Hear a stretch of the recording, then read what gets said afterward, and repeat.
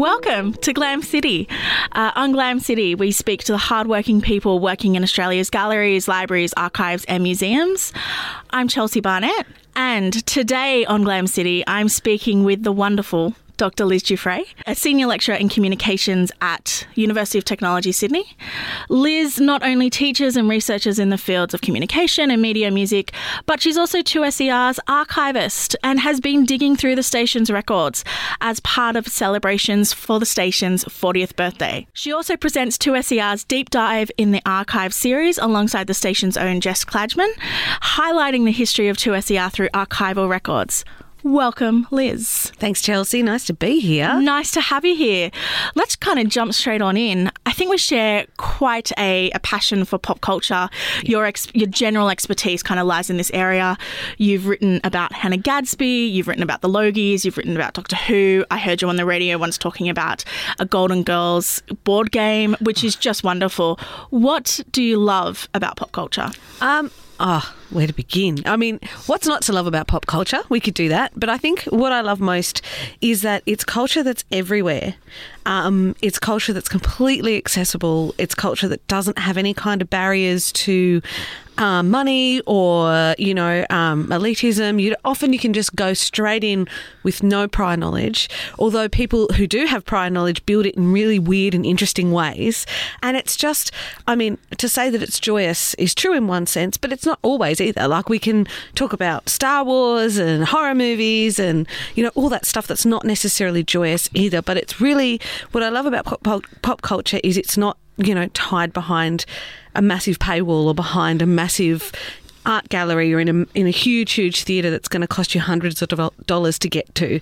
We're often talking about stuff that lives on TV, on radio, really, really accessible. That's what I love. I suppose it comes down to the popular in pop culture, right? Sure. That people find enjoyment in it, cling to it, find meaning in it. That makes it so interesting and so wonderful to kind of be a part of. Do you ever get the kind of reaction or the response to maybe that pop culture is trivial? Oh, for sure. Yeah, right. Always. And there's a sense that, I guess, if anybody can access it, then it's dumbed down somehow. You know what I mean? Something for the masses. There's this idea that then, and it's tied to commodification too. If it's mass produced, therefore it just must be lowest common denominator and all that kind of stuff. But if we look back, and we've got to say, but if many people love it, there's got to be something in it, right? Absolutely. So so that's the puzzle. Also, too, people who get really annoyed at pop culture or will say, "Oh, well, it's not very interesting." If anybody could do it, then anybody would. So we've really got to consider the fact that the art there is to make it accessible, to get as many people as possible. You don't have the ability to rely on, existing patronage or, big hierarchies and stuff. You've really got to get in, do something interesting and get out again, Yeah, absolutely. I feel like I'm feeling like kindred spirits. Like, I'm just like, yes, exactly. You're also the founder of the Journal for the Working Class, or of... Yeah, Journal of Working Class Studies. Yeah, I'm co-founder. Dr. Sarah Atfield at UTS she's really the brains trust behind that. I was the big mouth who said to her, so she'd been going to the Working Class Studies Association conferences in the States for years, and they'd been talking about the need to have a journal for years. And the second time I went with her, I'm like, you could do this. Yeah. You could do this. So it was a bit of a, she had the idea, I had the big mouth and, the knowledge of WordPress. And between us, we're getting there, but it's really, really her baby. And I suppose I bring that up because it kind of speaks to the importance, I suppose, you hold in terms of accessibility. Oh, for sure. Beyond kind of class structures, beyond wealth, beyond... Exactly. Material means. Yeah, absolutely. And if we look back at, why, say, pop culture has a bad reputation, it's literally because of money. Yes. The idea, and it's not just even culture, it's media forms. So the fact that we have film is this elevated media form, but TV is still considered as something that's lesser than. Well, it's because one you pay for and one you mostly don't. Yep. It's as simple as that. Yep. So and then when people want to qualify it, they'll talk about quality TV or pay TV. They have to kind of go through and value add tied to money. Whereas if we just sit down and we look and we say, okay, but really, surely engagement should be something that's counted, and different forms will do it. For example, if you look at sport, we can understand that if we get, a couple of hundred people just even in a little kids game, but if we get a couple 100,000 people watching a final, we can appreciate that that is a thing that's important because those people are coming together. But we don't think about it, a game show in the same way. We don't think about a pop song in the same way. I say we don't. I think the Academy doesn't necessarily, and those who are, opinion makers don't necessarily. There's still a feeling that it's just commercial and it's rubbish and it's disposable. Yeah, and I suppose, somebody else who also works in the field of pop culture, I feel like I'm always having to justify my reasons for thinking that pop culture is important and worthy of attention and consideration. Whereas something like if I was saying, but I work in the field of if I work in Shakespearean studies, then that would be automatically understood as something that was quote unquote important. Of course, without going back to the irony of the fact that Shakespeare wrote for the masses. Absolutely, absolutely stole for the masses, depending on who you believe. But let's not get into it. We don't have time. Yeah, so and that's it too. And I guess the other thing to think about when we talk about pop culture is we tend to be talking about things that are very, very contemporary. So there's a question of, is quality shown over time? Yep. So, Shakespeare, okay, right, filled houses way back in the day. Did they care? Did they not care? Was it the soap opera of its time? Well, time showed that it was lasting. And so now, if we talk about pop culture and what is valued, it tends to be people are happy to say, well, I will love Neighbours now that it's 25 years old, or I will love Doctor Who now that it's, stood the test of time. But at the time, people are a bit nervous because I guess they think, oh, well, this is disposable. It could go away and I'm going to look like an idiot, Yeah, no. More specifically, you've written, and you work in the field of music, and you've written a lot about music television, things like Rage and Countdown. Can you talk a little bit more about why you think that that's kind of worthy and important of attention? Yeah, Countdown's probably the type of thing that doesn't need to be justified, again, because of that passage of time. Mm-hmm. We've got enough people who, are still talking about a show that was on in the 70s and 80s, and people now who are in quite high positions in the music industry and the rest who can say, that was my formative time. For me, what was exciting about writing about Rage, given that Rage is still on TV, and when I started looking at Rage for my PhD, I forget how long ago it was, the first thing a lot of people said was, is that still on air?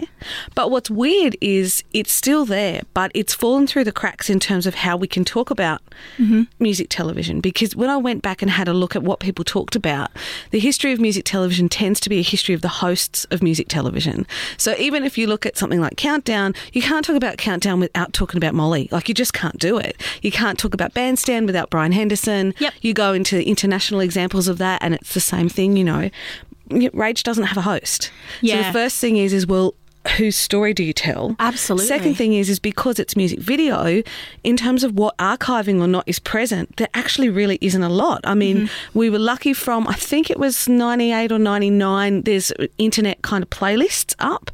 But even then, it's really hard to say. So what do we say about that? Is that just what arrived and then how? And then when I started digging, I realised that a lot of that was just organised at a relatively ad hoc way because it was in this little corner of the ABC that thankfully could be moved around a bit, so it meant that it avoided being cut altogether. It just kind of stayed under the radar.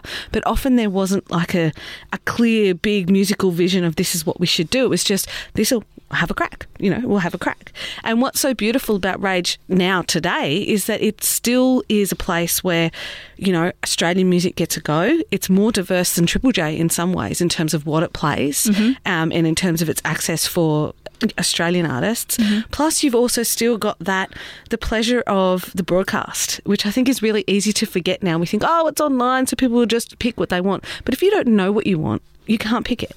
And there's something so beautiful about being able to sit down and turn on a button and say, hit me. Yeah, hit for me sure. with something I didn't know, and Rage still uses little techniques like what they used to call the Rage Trap, where they'd try and program things just so that you'd be like, just one more.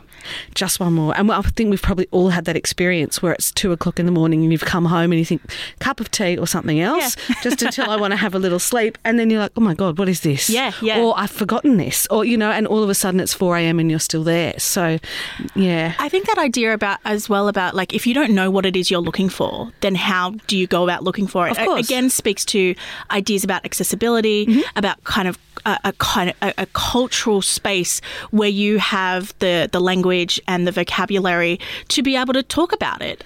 Whereas if you're on the outside of that, you don't even know what's there and what you're missing out on and how to go about it. And so something like Rage, from what you're saying, really opens that up and allows people who might not have had access to those kinds of music or whatever to be part of something else. For sure. And the thing about Rage is it's not just contemporary stuff. So there's a lot of archival stuff and older music. They also have the guest programmers, which is kind of, I would like to think of as an interviewerless interview, insofar as it's an example, it's time, for musicians just to talk directly to their fans in the language that they use in music. So they can say, I'm going to program, 10 songs, 15 songs, however long the shift is, just to give you a bit of a story.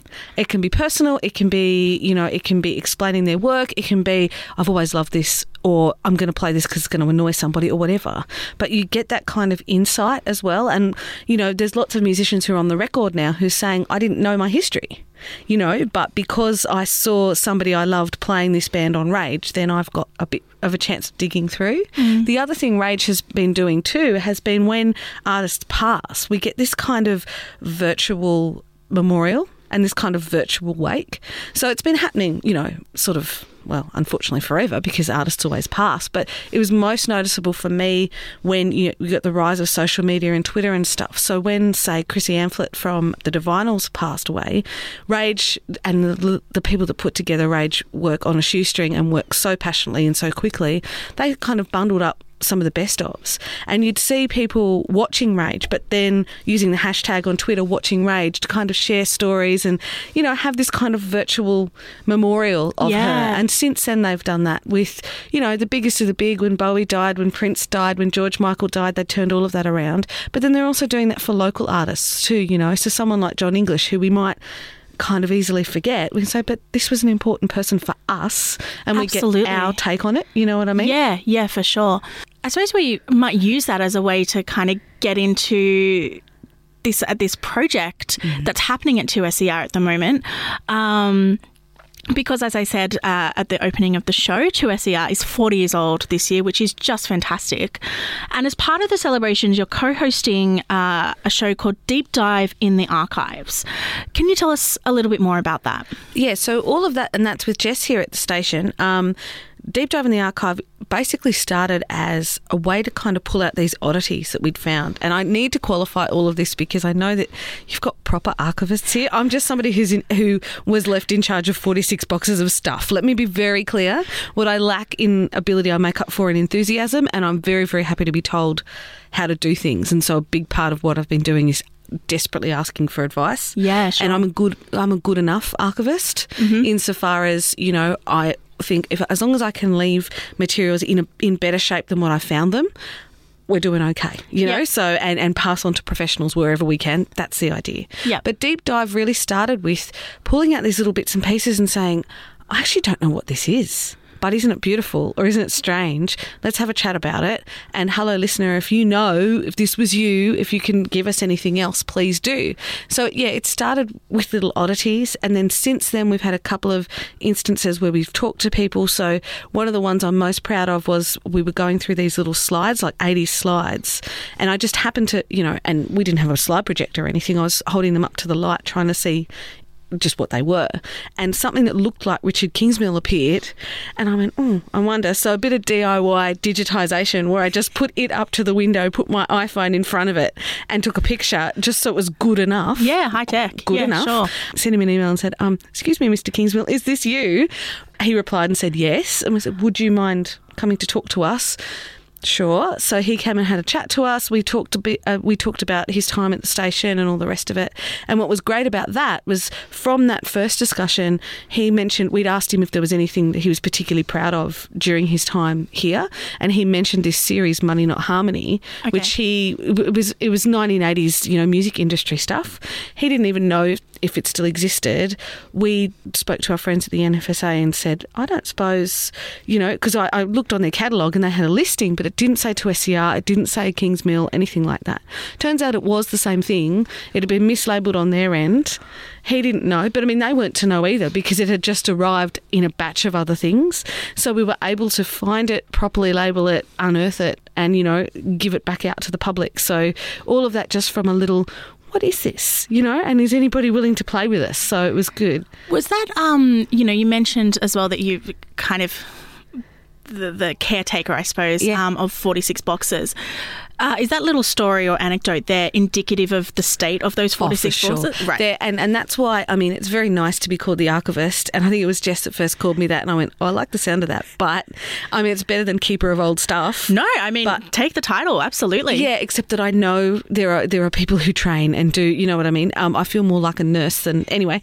But, look, it literally was boxes of stuff. And partly it was because living in the basement here, stuff just had to be moved out of harm's way. Some of it was waterlogged, some of it was under threat of being electrocuted, all manner of stuff. And it's no criticism of the station. And in fact, I'm amazed that somebody had the presence of mind to keep that much stuff. Mm-hmm. Because when you're working at the coalface with not a lot of money, not a lot of time, mostly volunteers, you're busy working on the next job, not on keeping an eye on the last job, let alone jobs that happened 2 decades before you were born in some cases if you're, the newest bunches of volunteers. So, it was just the biggest challenge was going through those boxes initially and just doing an inventory to begin, and we actually had to outsource that. So the Centre for Public History gave us some money to be able to pay for an RA to do that. More than anything else, because I do not have the self-control to open one box and not just stay on that one box for a month and read everything that's in it.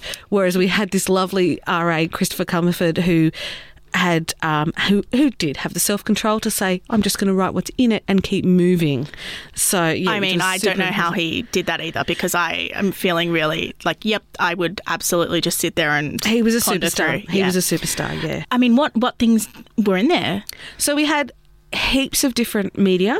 So everything from reel-to-reel in various configurations and various states of decay to cassettes, mini discs, DAT tapes, bits that were kind of in between. There's a couple of floppy disks and zippy drive things. I say zippy, sorry to be too technical here. Oh, please. Leaving me behind. And then there's a whole lot of paperwork, obviously. And again, paperwork in various states of completion. A whole lot of copies of the station magazine Listening Post, which we've been able to get digitised and is now up on Trove. So we can give you all the details about that. But we were so excited about that because that means now that we can release this back into the wild and let people engage and play. Plus, it also means that if we're going to try and date anything else, it's so much easier to be able to search, Yeah. So we found that. We found a whole bunch of T-shirts and stuff like that. A couple signed by Rolf Harris that we're still not really sure what to do with. But, speaking to archivists, I've found, and I presented at a conference last year about this, and a few archivists from a few places went, we've all got a Rolf Harris we don't know what to do with. So, it's raised these really kind of interesting questions for us as well about what do we unearth, but also what do we kind of keep in their context and maybe, either not talk about or keep in context, You're listening to Glam City on 2SER 107.3. To download this show, head to 2ser.com or your favourite podcast app and look for Glam City. This show is made by the Australian Centre for Public History at UTS with support from 2SER. And on this episode, we're talking to University of Technology Sydney academic and 2SER's very own archivist, Liz Giuffre. I think you can claim the title of archivist. And that kind of leads me to my next, I suppose, set of questions.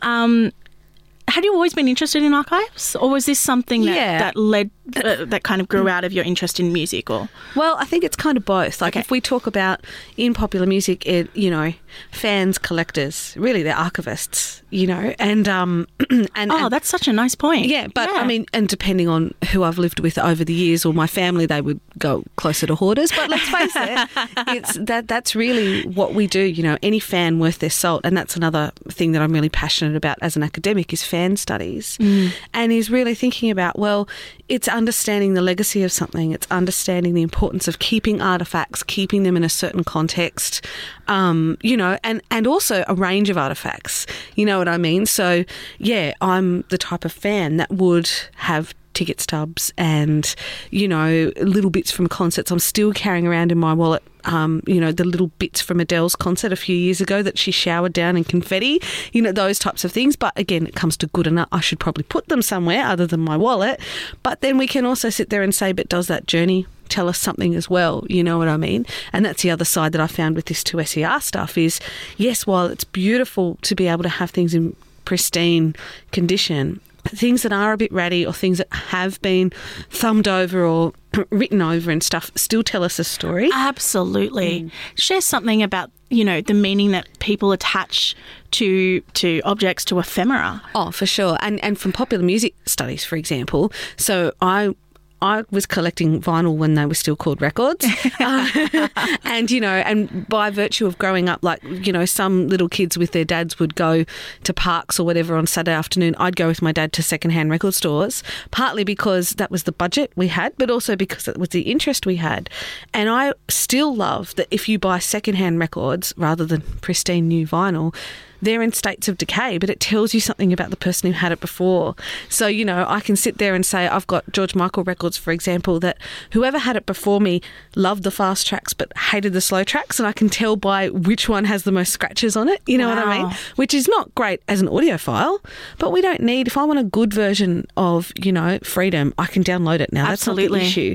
It's about knowing that this was a thing that somebody loved and repeated, and you know what I mean, like getting a sense of their story and their connection to the music, and I love that stuff. I absolutely love it. Fascinating. Does that speak to the reason why we should hold on to this kind of material, do you think? Yeah, look, it does, but then, we also have the issue of limited space, limited time, all of those types of things. So we do have to make decisions, and that's where I really, really defer to the expertise, self-control and, just professionalism of proper trained archivists. How do you know what to say no to, and how can you have the discipline to do that?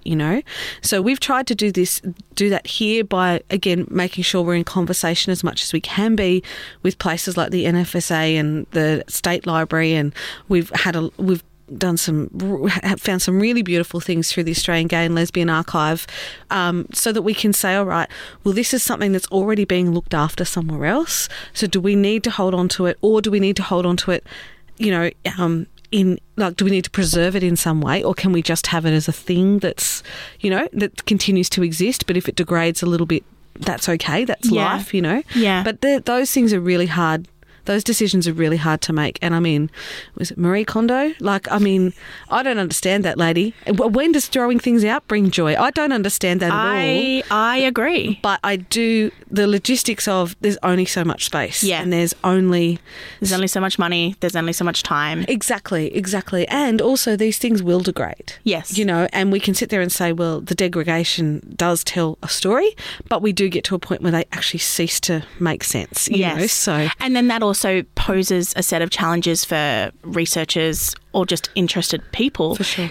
10, 20 years down the track, when they want to access certain things and be like, well, I'm looking at a disintegrated piece of paper or record or something that, might show me that it was well loved and that's meaningful in its own right. But then what else can I get from this? That's right. And also, when can you reliably return it to God, or wherever you believe that, ticket stubs go when they die? You know what I mean? Yeah. So, and there is just that time sometimes too when I think we have to say, okay, this has served its purpose. Now let it go back. It's really interesting because, on a personal level, those collections that I've made as a child, as a teenager, and then coming to a point where going like, how does this kind of work in my life anymore. It doesn't bring me the same meaning or the same joy. It's time to maybe let that go. How you kind of grapple with those sets of questions for an institution with a 40-year history is much larger, and they're, you know, much more difficult, I assume. Yeah, and I mean, look, I certainly feel a lot of responsibility, and what's been great about the process of going through a deep dive and running up to the anniversary, and we've done a whole bunch of original interviews with people that that you know have contributed. It's like lifting a rock and finding all of the things that come out underneath it. So we'll find one thing and people will send us 10 more that relate to that, which is beautiful. But it's also, what do we do with this? What are we going to do? You know? Yeah. And how are we going to look after this? So again, it's that passage of making sure that if we can complete collections elsewhere or have a good relationship with people whose core business this is, to be able to look after this stuff properly. And again, use the example of something like Listening Post. We don't have a complete collection of Listening Post, but we've got lots of doubles and a good enough collection. I mean, now would it be more useful to have the paper collection sat in the station so people can thumb through it and people can, you know, I mean, yes, it means that will degrade, but we know that we've got a digital copy that won't degrade. So those are the types of conversations and not we just can a digital copy that won't degrade, but one that is accessible through such a fantastic service like Trove. Yeah, absolutely. Which means that anybody can access it. Exactly. And also people can put in corrections and do all of that kind of stuff too. Yeah. Okay, so we've reached the point of the episode where we get to explore what's happening in this wonderful city of ours, all things glam. Liz, do you have anything that you're looking forward to that's coming up for you? I do. The State Library of New South Wales has a Meet Bluey and Bingo Day happening as part of their open day on the 12th of October. And I mean, for those of us that love Bluey either by force or, you know, I mean, to say that I went there willingly to begin with is true. To say that I've been kept there willingly is probably a stretch. Yeah, children have a special power, don't they? Yeah. But having said that, though, this is just an amazing piece of Australian popular culture at the moment. Bluey is, you know, made by a team out of Brisbane. They've done amazing things. It's hit all these records, broken all these records for the number of times things have been watched on iView and all that stuff. I mean, 1 million of those views are just in my house alone, but it's had such an impact. Now they've gone to the BBC, now they've gone to Disney, all unedited as well. So wonderful. With all the little quirks of Australianness, they can be chased by a bin chicken, and that doesn't need to be explained, you know, or if it does need to be explained, it's their problem. Like we get to send our culture out there, and for our children too, you know, our children's culture out there. And what I love about Bluey and Bingo is you've got 2 little girl puppies who just play, and they've got beautiful relationship with their parents and with their cousins and with all this kind of stuff. Yeah, Meet Bluey and Bingo is going to be like just all that footage of the Beatles when they arrived in Australia. I'm telling you, I'm predicting it's going to be bigger than that because these fans know it better. Yeah. You know, and they feel it more. So that's so I can't wait. I'm a bit terrified, but I can't wait. It'll be exciting. And, of course, what's happening is as a result of all of this digging in the archive, we've got the 40th anniversary exhibition for 2SER, which is happening at 107 Studios in Redfern. We kick off officially on the 10th of October and we go for until the 20th of October. And that's free, completely accessible. Just have a look at 2ser.com and you'll get all the details. But that's a mixture of the ephemera, little audio clips we've put together, a whole bunch of stuff, and we know that it's not going to be complete, so we're hoping that people will turn up and say, oh, I was there, or I missed a bit, or here's the thing. So we welcome feedback as well. You know, we like to think of this as the trial for the 50th. Right. So we've got 10 years to catch up with everything. But we'd love to see people there too. Wonderful. Oh, that sounds great. I'm definitely going to make my way there. What I'm also going to do, talking about kind of pop culture and pop cultural kind of moments.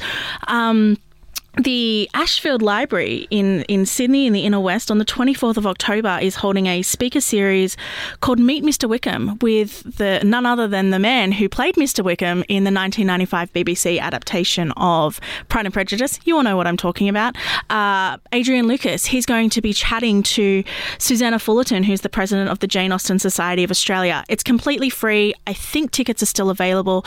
So if you Google that, you should be able to come along. 24th of October. I'm very excited to see Mr. Wickham in action, really.